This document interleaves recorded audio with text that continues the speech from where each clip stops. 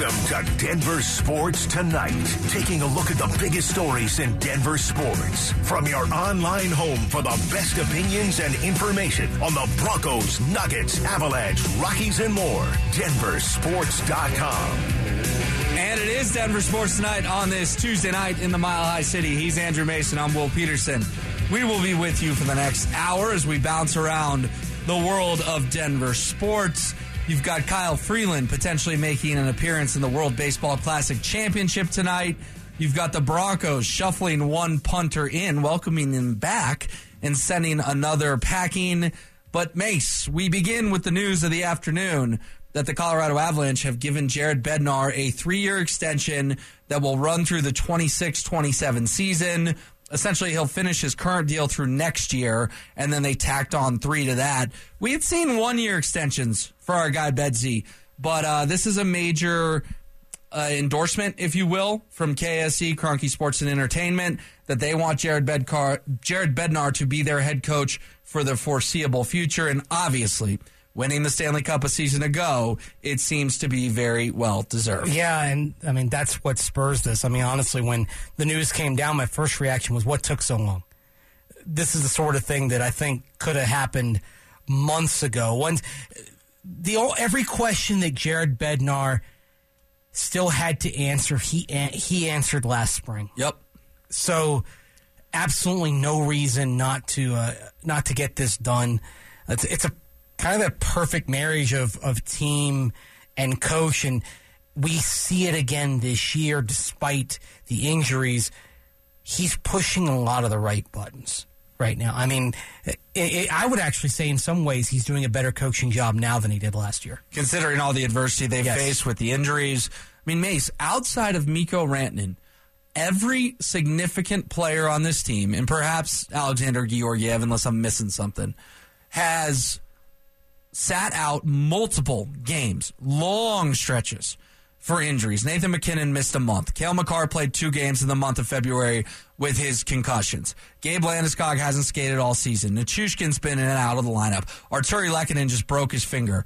My point being, Jared Bednar has done a masterful job to have the Avs on the verge of potentially winning the Central Division once again when, a month ago, we were wondering if they were going to make the playoffs. And maintaining chemistry despite all the ins and outs. And that is where I think his background as somebody who came up through the minor leagues, I think it's really helped him this year and has helped the team this year. I mean, a lot of coaches don't take the path to the NHL that Jared Bednar did. And, there was a moment after his first season here where you thought he might be going back to the AHL, to the ECHL, and becoming kind of a legend down there like the late John Brophy was for a long time. He had a brief shot with Toronto back in the 80s, but mostly was, on that, on the minor league level. But he proved otherwise over time. But when you're functioning in minor league hockey, sometimes that locker room can be like a bus depot. Just constant ins and outs, players getting called up, having to shuffle things around. And I'm not sure that with a coach who didn't have an extensive background playing and coaching in the ECHL, especially like he did, I don't know that every coach would have handled everything that has happened in terms of the constant shuffling in the Avs lineup as Bednar has. And so here we have a coach who's proven that he can lead you on a run in the Stanley Cup in the playoffs when things are going beautifully. And he can keep the boat afloat when there's a lot of adversity like there has been over the last few months. He's the complete package as a head coach. You mentioned that first season in Colorado, Mace. They had 48 points. Yeah. It was rock bottom. It was miserable. They were the worst team in the NHL. And Bedsy, it was his first year. Now, do you remember why Jared Bednar got thrust into that role with about 6 weeks to 2 months' notice? Because Patrick Waugh got up and quit in August. He was, if the Avs had a normal search that took place right after a season, probably would have been Bednar. Is Jared Bednar the coach? No, it's funny how fate works like that, right? So Waugh left him in a lurch, and I give the Avalanche organization credit. It was Joe Sakic's decision at the time. He's now the president. He was the GM. And he just said, I'm not going to fire a guy one and done, that we had to hire in unique and odd circumstances in August. Mm-hmm. And Sakic looked like a genius because the next year they go to the playoffs as a surprise team that won their very last game. And they lose to Nashville in the first round, but it was in 6. And then that started the streak of the painful second-round losses. The one to the Sharks, where Landeskog may or may not have been offside. I personally don't think he was. The one to the Stars in the bubble in Game 7 in overtime. And then, of course, the most infamous one, collapsing against Vegas in 2021, losing 4 straight to the Knights.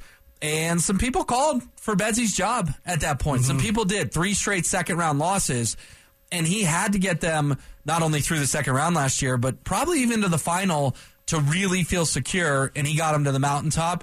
And ironically enough, Mace, the second-round boogeyman got broken because of a goal with 4 seconds left in St. Louis by Darren Helm to not force a pivotal Game 7. It's been a journey for Bedsy, and he will now, he's already the winningest coach in Avs history, and he will now spend a decade of his life at least as the head coach of the Colorado Avalanche. It's wild to think about what would have happened if Helm doesn't get that goal in St. Louis. And you go to overtime and lose, and you have to come back for a Game 7, and how tight would the sphincters have been up and down the Front Range that night? But, I mean, sports is filled with moments like that. I'm glad you mentioned the circumstances of Bednar's first season, because it wasn't just the late hire, but also because the late hire, that wasn't his staff. It was just, okay, this is Patrick Waugh's staff. You're going to be the head coach. Shades of Vance Joseph getting told who his staff would be when he was hired as the Broncos head coach. Right, but to their credit, they gave Jared Bednar the time to grow and become his own man as the coach, and I think he's got that perfect blend, I think, of tactical strength, motivation, motivational ability, and also, and I think that's where the minor league background has helped. When you've got a wave of call-ups from the Colorado Eagles who have to come up on short notice and play, who better understands that type of experience than the guy who was a minor, who looked like, in terms of being a player and as a coach, looked for a time like he was going to be a minor league lifer. That's a great point, because earlier this year we were joking that they were the Eagles, right? Yeah. I remember coming on with D-Mac and Derek and saying, who are half these guys? We don't know who these dudes are, and Bednar patched it together. Again, they're a point back of the Stars with a game in hand. They finished strong. They're on a 6-game winning streak. They're not only going to win their division, they may win the West in a year that they have battled more injuries than I can ever remember in covering a hockey season. I mean, a few weeks and months ago, we were talking about, they're not going to have home ice in any series in the playoffs. Now they may have home ice possibly, if not all the way through the Western Conference playoffs, at least for the first couple of rounds here. It is in their hands completely. It is, because with that game in hand, they control their own destiny in the Central.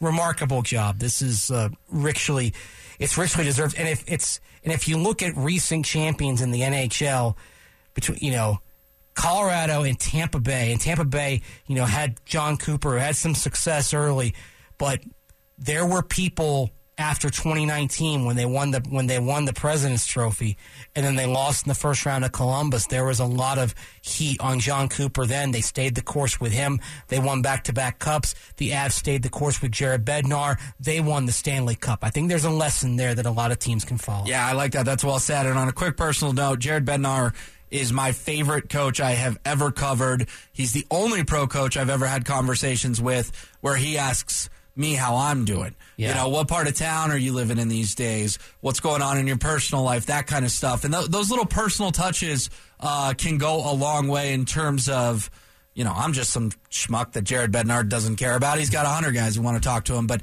he gets it on a human level. And the reason I bring that up, Mace, is because you're talking about these personal interactions. Mm-hmm. If he can treat me like that, imagine how he interacts with his players. Yeah. I think that's a good sign for the future of the Avs. It's one of the things I always loved about Gary Kubiak, because he's the same type of person. I remember when he was coaching Houston, and I'd see him at the Combine, and I was either in Carolina or I was back here, but it was 5-6 even 7 years after he was in Denver, and I'd still talk to him at the combine, like, how are you doing? How's everything? Where are you? Little things like that mean a great deal. I'll also say this is why you'll probably never get me to say a lot of bad things about Adam Gase, because he's that type of person too. Okay, interesting. Little interesting story from Adam Gase is one of those people who also has that touch in terms of asking you, like, how's it going? How's your family? That kind of thing. Sure. So no, it goes a long way, because there are definitely coaches, and I won't name names because we're all happy, good feeling right now, that are not that way, who have come through this town. So who still may be even in this town. All right, Mace, the news of the day that is a footnote in a sense, because it's punter. Punters are people too. The jokes like that. And they use their foot. I get it. Yeah. But was that part of the footnote line with the fact that it's a punter? I may have thought about that. Oh, my gosh. But the larger picture, Mace, first of all, you're going to do a better job than I am. So fill us in on why Riley Dixon's in and Corliss Waitman, who we thought was on the team, got a tender, is suddenly out. Okay, well, first of all, that tender that Corliss Waitman got, it's what they call an exclusive rights tender. And basically it's you sign that or you're not playing football, based on how it's structured in terms of where he is in terms of experience. He's not even eligible to be a restricted free agent. So you sign that tender and that's it. And then usually you're back. But the thing about it is not a dime of that is guaranteed. So you sign that, you still got to make the team to make your money, right? There's no signing bonus or anything like that. Okay, so the Broncos, by cutting him, didn't hurt their salary cap situation. No dead cap. Okay. On what they did today, which was they signed Riley Dixon, who is an 8-year veteran and was a 2016 draft pick of the Broncos. He most recently with the Los Angeles Rams. Had a good year last year, career high in gross punting average, 48.1 yards. And when they signed Riley Dixon, I thought, okay, maybe there's going to be a competition here. Sure. If you look at where the two of them ranked last year in gross punting, which is just how long your punt is, and net punting, which accounts for the punt return as well. Riley Dixon in gross punting was 11th, and in net punting was 13th. Corliss Waitman was 20th and 16th. So you're talking about two punters. Riley Dixon's on the high end of the mid-tier. Corliss Waitman's on the low end of the mid-tier, right? Yep. But they're kind of both in that middle. And Waitman, it was his first full season last year, so you thought, okay, maybe a competition might make sense. Right. Nope. Corliss Waitman, see ya. They rescinded the tender. Oh, that's harsh, man. Yeah. Can you imagine if someone offered you $940,000 and then a week later said, just kidding? Well, you have to make the team to get the 940 large. I know, but it feels like if I'm Corliss Waitman, I just pocketed $940,000 and nope, it got snatched away from me. Yeah, it's tough for Corliss Waitman. Now, I imagine, I don't imagine, I know that they did sit down and evaluate Corliss Waitman, and certainly he had an inconsistent year. We saw kind of the high in Week 3 against San Francisco when he had a brilliant night of placement punting and actually got the game ball from NBC after the Broncos won that game. Oh, gosh. That tells you how bad the Broncos season was. They were giving the game ball to a punter. Well, you couldn't give it to anyone on offense. Right? I know. The final score was 11-10. I mean, I was going to say, didn't Kendall Hinton get one of the game balls or something like that? It wasn't going to be Russell Wilson. Bad memories of how bad that game was. A game the Broncos even won. But anyways, Corliss Waitman game ball. Corliss Waitman was arguably the Broncos' best player. He was one of them that night. But I'm the punter nerd in this town. And I'm the person who's up in the press box clocking hang times. And what we saw from Corliss Waitman to help him win the job and in the summertime, and yes, there were salary concerns at play as well, but in practice, he was much more consistent at getting those 4.8, 4.9, 5-second hang times. Sometimes what's a good hang time for the average person driving around who's not a punting nerd? It's generally speaking, it's 1/10 of a second per yard. Okay. So a 45-yard punt, you want to have 4.5 seconds of hang time. Interesting. I'd never see. This is why I like doing the show with you. I learned something new, and that's commonly held among special teams coaches. I learned that specifically from Tom McMahon. I know he's not a name that people want to hear about around here, but I mean he does know his stuff technically. Tom McMahon's problem was that he had a vision in his mind of how it was supposed to go, but sometimes he struggled with accepting the reality of the humans that were doing it on the field, like insisting on having Brandon McManus kick short into the right to set up a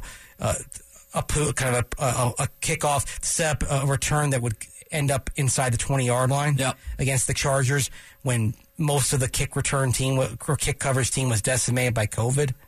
And, of course, you have a bunch of new guys out there. They don't take their lanes properly, and next thing you know, it's going back in the other direction. Went to the house. Yeah, Tom McMahon had that kind of had a problem of taking it from his mind where everything worked to with the actual players doing it where it frequently didn't work. Most of us are still scarred by kicks like that from Super Bowl 48. Yes. When Matt Prater did the same thing to Percy Harvin, and that ended that game effectively 12 seconds into the second half. All these are examples of how special teams can lose you games. And how we have talked over and over about one special teams gaffe after another, right? It's like, okay, last year, they don't get lined up properly. You had Kendall Hinton getting onto the field late in London, resulting in a delay of game. That's what Dwayne Stukes theorized. Yeah, did we ever figure out if that was true or not, by the way? I don't think he was eating a hot dog. Okay. No, he was.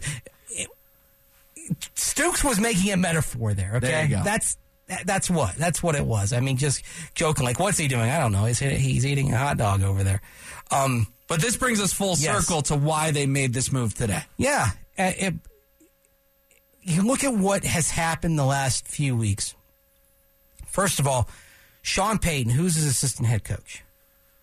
Mike Westhoff. Right. Special teams guy. Yep. The second in command, the right-hand man of Sean Payton, is a special teams coach. Now, they have Ben Kotwika, who is the special teams coordinator. But make no mistake, Westhoff's going to have a lot to do with what that show looks like. And if you're carving a Mount Rushmore of special teams coaches of the last quarter century, Westhoff's on that Mount Rushmore. He's that good. Yeah. Jerry Rosburg would be there too, believe it or not. Jared Bear. Yeah. Shout out. Yeah, shout out to Jared Bear. This phase immediately started getting better the moment Jerry Rosburg became the head coach. Oh, yeah. They made some nice special teams plays in the final 2 weeks of the season. They pulled themselves off the bottom of the league. I think it was in Football Outsiders special teams DVOA that they were 32nd. They moved themselves up the last couple of weeks because they actually did some good things. But it's still a unit that needs to be overhauled. It needs to be overhauled. And so it's not just we're talking about Riley Dixon here. When you're talking about the fullback, Mike Burton, the tight end, Chris Manhertz, the running back, Samaje Perine, the cornerback, who's also a kickoff returner and a gunner, in Tremon Smith, even re-signing a restricted free agent like P.J. Locke and bringing back Alex Singleton. These are all players who are going to factor in on special teams.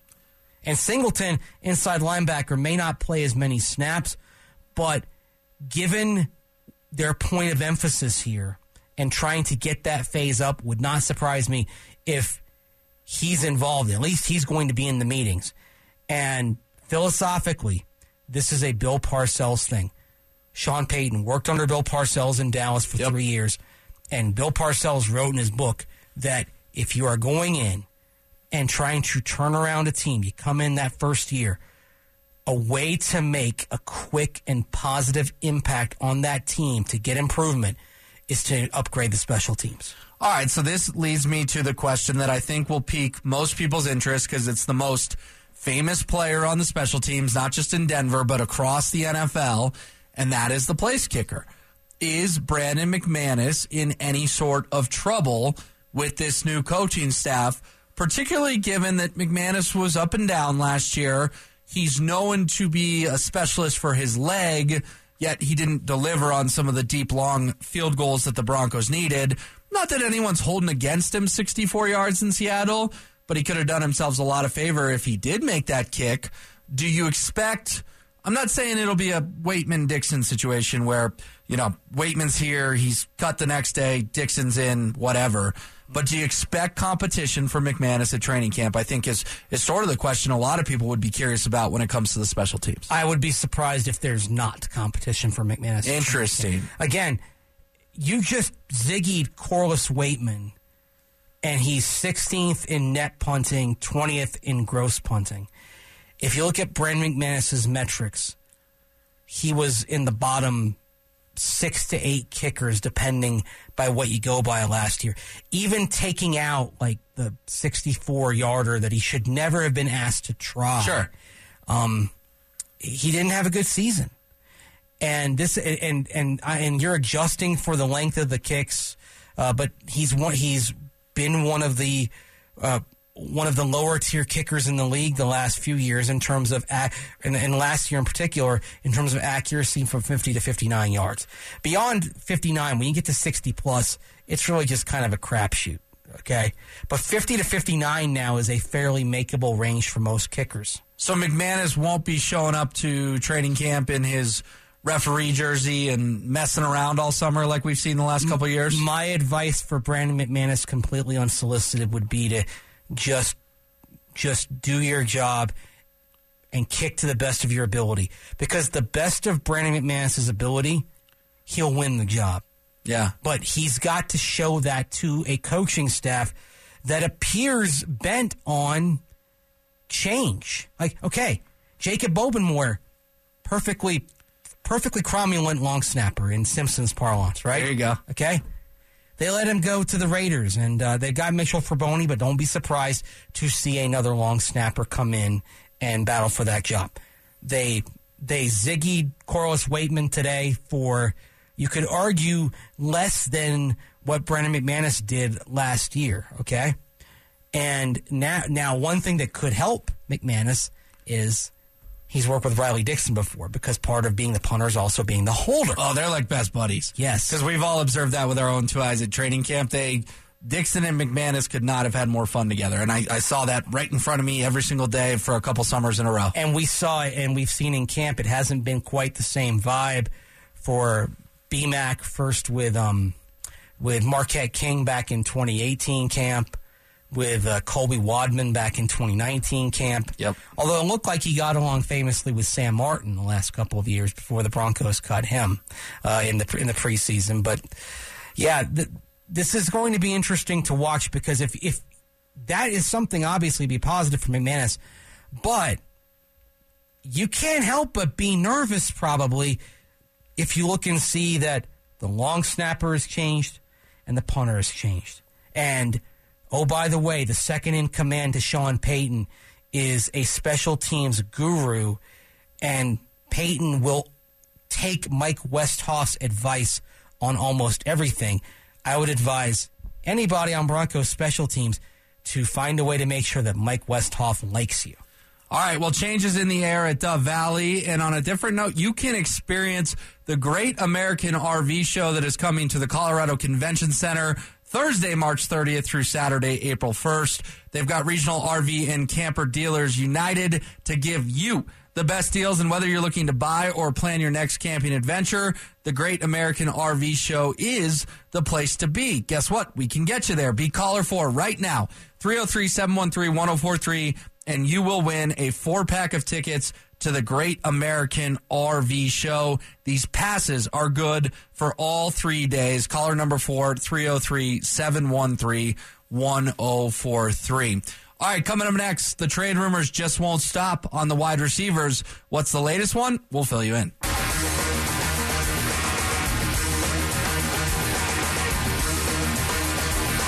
It's Denver Sports Tonight on Denver Sports Station 104.3 The Fan.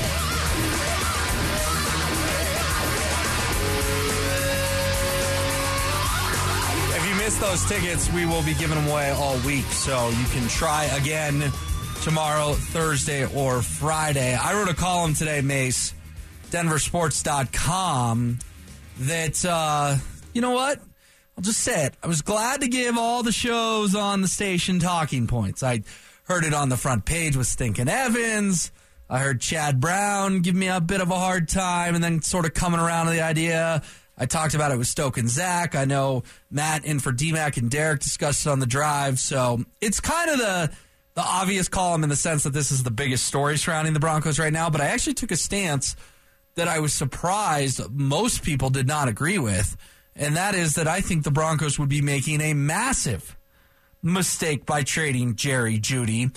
Obviously, these rumors ramped up even more yesterday when the Dallas Morning News reported that the Cowboys were offered Jerry Jeudy for a first-round pick and said no.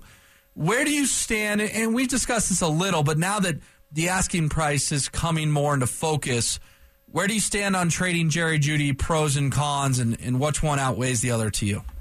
I mean, the pros are obviously if you could get back a first-round pick, and that seems to be the Broncos' asking price. Then you could potentially use that pick on a receiver. There are plenty of receivers available in this draft class, and you mentioned in the article that you kind of reset and restart the clock. Yes. Okay. You do. Here's the thing on Jerry Jeudy. If they've decided not to pick up the fifth-year option on Jerry Jeudy, I think they should be looking to deal him. And they have until May to make that decision? Yes, early May. Okay. That's the thing. Like, if he's in their long-term plans, you turn down the trade offers unless they're audacious, and you give the fifth-year option, and then you start working on a longer-term deal based on what he does going forward. But I think it's fair to ask with Jerry Jeudy, so far in his career, we've seen 2.5 very inconsistent seasons with some injuries involved, including that high ankle sprain that really, I thought, derailed him back in 2021 when it looked like he had really good timing with Teddy Bridgewater. That was in the Giants game week 1? Yeah. Yep. So 2.5 inconsistent seasons. And then a 6-7 game stretch that was tremendous. To close the 2022 campaign, that was awesome. Is Jerry Jeudy going to be that receiver he was at the end of the season? Or is he going to, in the future, especially if you get Tim Patrick back, look more like the receiver who struggled with his consistency over the course of his first 2.5 seasons? If you believe it's the latter, then you should try to trade him because you could argue that his value is peaking right now. And see, this is where I just totally disagree with you because you mentioned at the start, why would the Broncos take away one of Russell Wilson's biggest weapons when this season is all about finding out if the former Pro Bowl quarterback 9 times in 10 years can be fixed? Why would Sean Payton and George Payton want to turn Jeudy into another rookie the team has to start over with because we're assuming that first rounder would be used on a wide receiver? To me, it just doesn't compute if they pull the trigger on this deal because you can't answer the question, is Russ fixed, if you're taking away Russ's biggest assets? But at the same time, you're asking Russ to elevate what's around him. That's part of what you pay an elite quarterback for. You pay that kind of money to elevate what's around him. And on top of that, to elevate Brandon Johnson?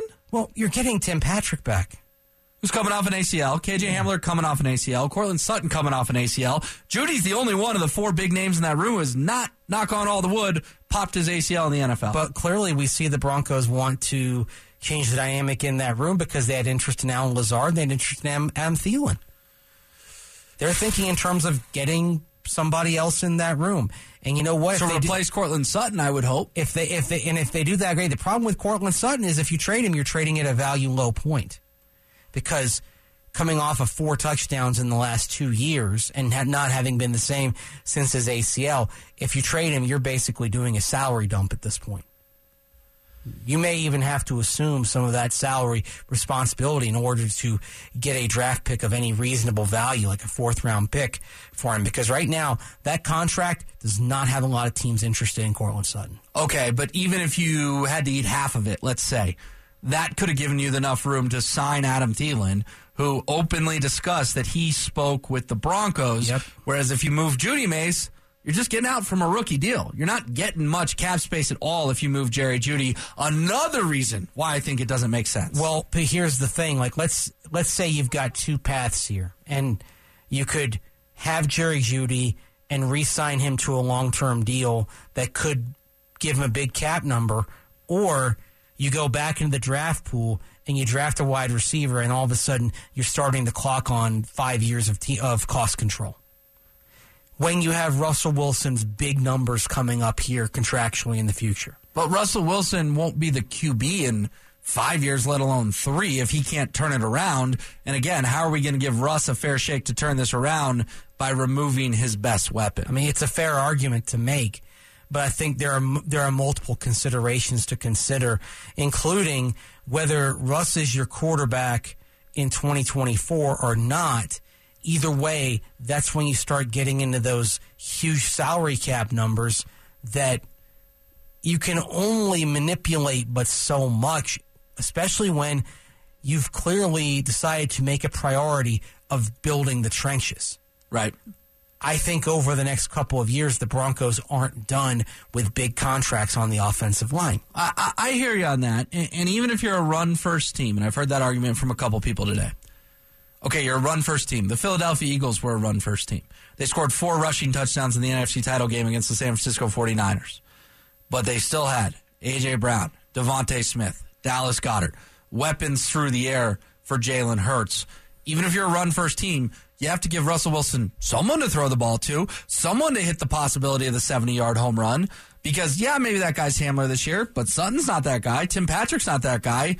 Jerry Jeudy, and we saw it a couple times, he's that guy for your run, play action, bomb, touchdown, Jeudy. I mean, look, if you want Jerry Jeudy around for the long term, then by all means you don't make a trade. But the fact that the Broncos are fielding calls and that they have a price tag. They have a price tag on everybody. That's just the way it is in the NFL. Sure. But I think it leads to a bigger conversation about what Sean Payton and his staff see in terms of what they're trying to do in terms of rebuilding. And sometimes it's, okay, you've got a good player here, or a decent player, but you can go get somebody different. Is it like this is a weird analogy. An attitude transfusion. I've heard this before, that in broken marriages, it's either get divorced or have another kid. Now, maybe that's not the best strategy in the world, but there are couples that are either we're going to make it work with one extreme or we're going to go our separate ways in the other extreme. I promise I'm getting back to football. With Jeudy, is it either trade him now or pick up the 5th-year option? It's one of the two extremes, just like either getting divorced or having another kid is one of the two extremes. I would argue so, yes. Like, if you're going to bring Jeudy back, then you go ahead and you get that other year of team control for the and cost control for the 2024 season. I mean, I think the 5th-year option for Jerry Jeudy, I believe it checks in at around $9-10 million. That's a bargain considering what you're paying Cortland Sutton and Tim Patrick. Right. That's in my eyes. That's a pretty. I'd have to confirm it, but that's a pretty fair type of deal for Jerry Jeudy if you bring him back. Well, in my book, it's time to put an end to the speculation. They should exercise the 5th-year option, keep him under team control until the spring of 2025. That would show that management has faith in Jeudy.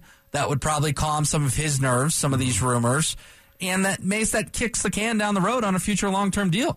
You get 2 more years of tape to decide if you want to pay him the big money. If he plays great next season, hammer something out. If not, provides 1 more year, the team gets to keep him, see if he can continue to reset potential. And I would say, for example, back 2 months ago, NFL.com, an article agreed with you and did say that he's one of the players on who went through every first-round pick in 2020, who to pick up, who to move on from.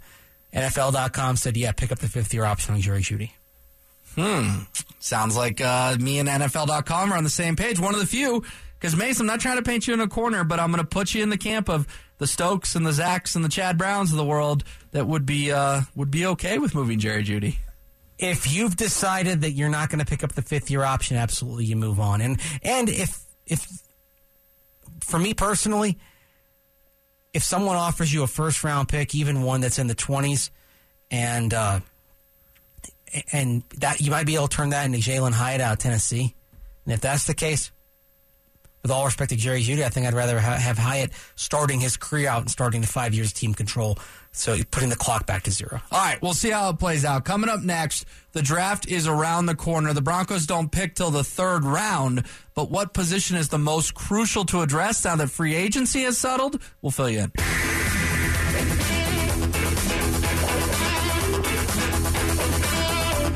Denver Sports Station 104.3 The Fan presents Denver Sports Tonight.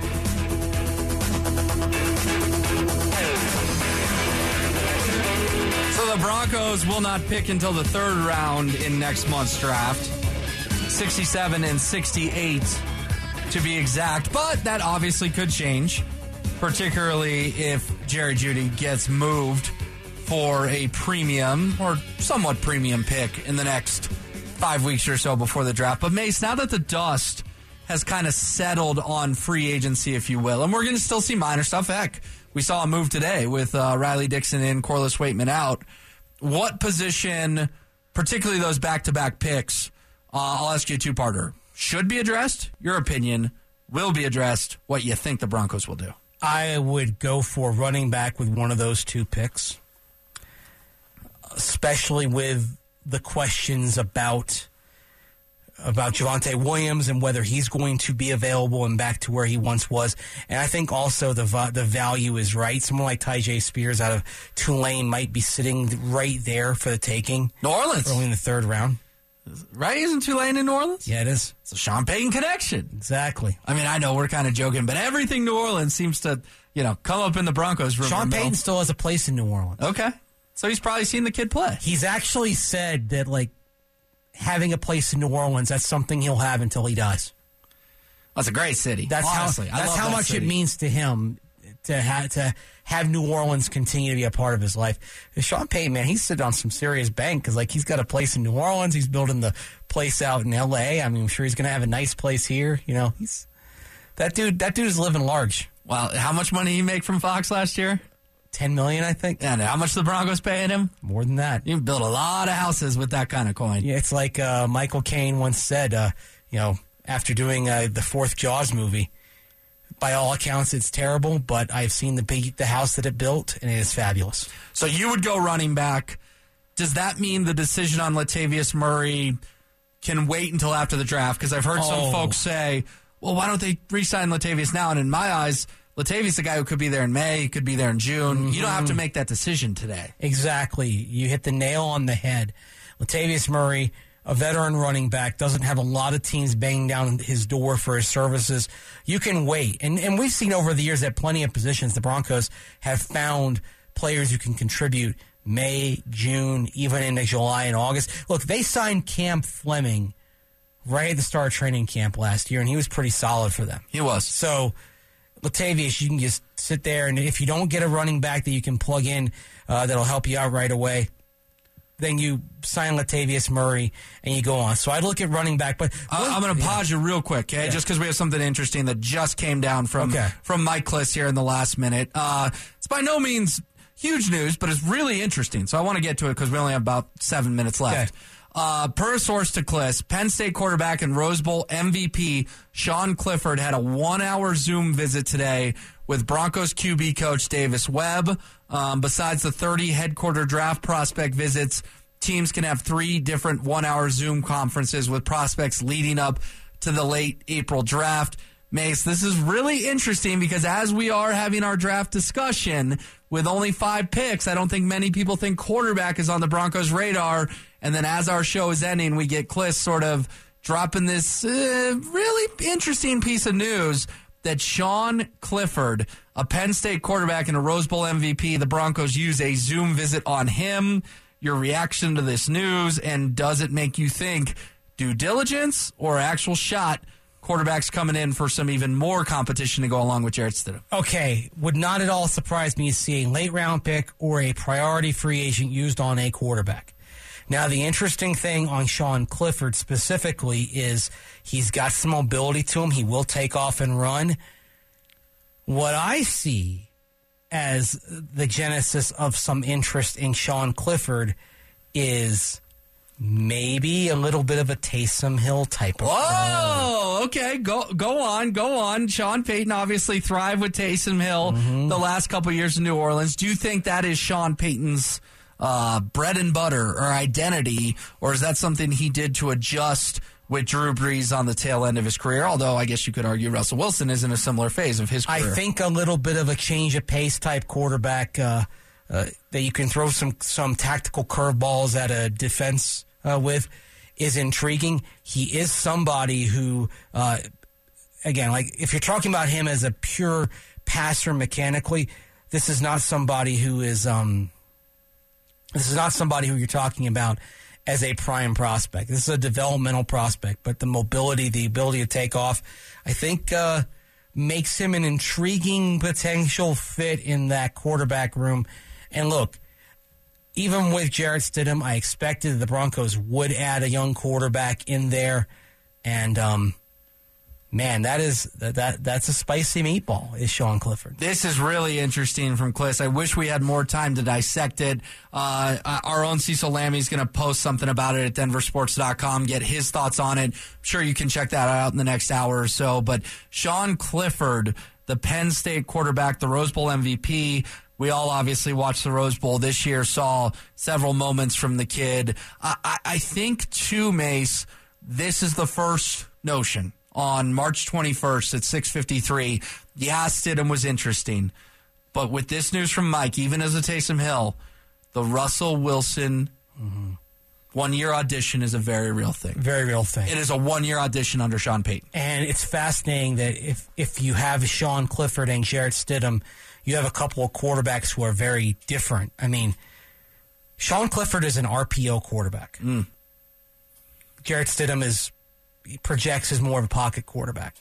Is he, you made the Taysom Hill, is he like a better throwing version of Tim Tebow, just to sort of localize it? Okay, and I would actually even say a better passing version of Taysom Hill as well. Interesting. Wow.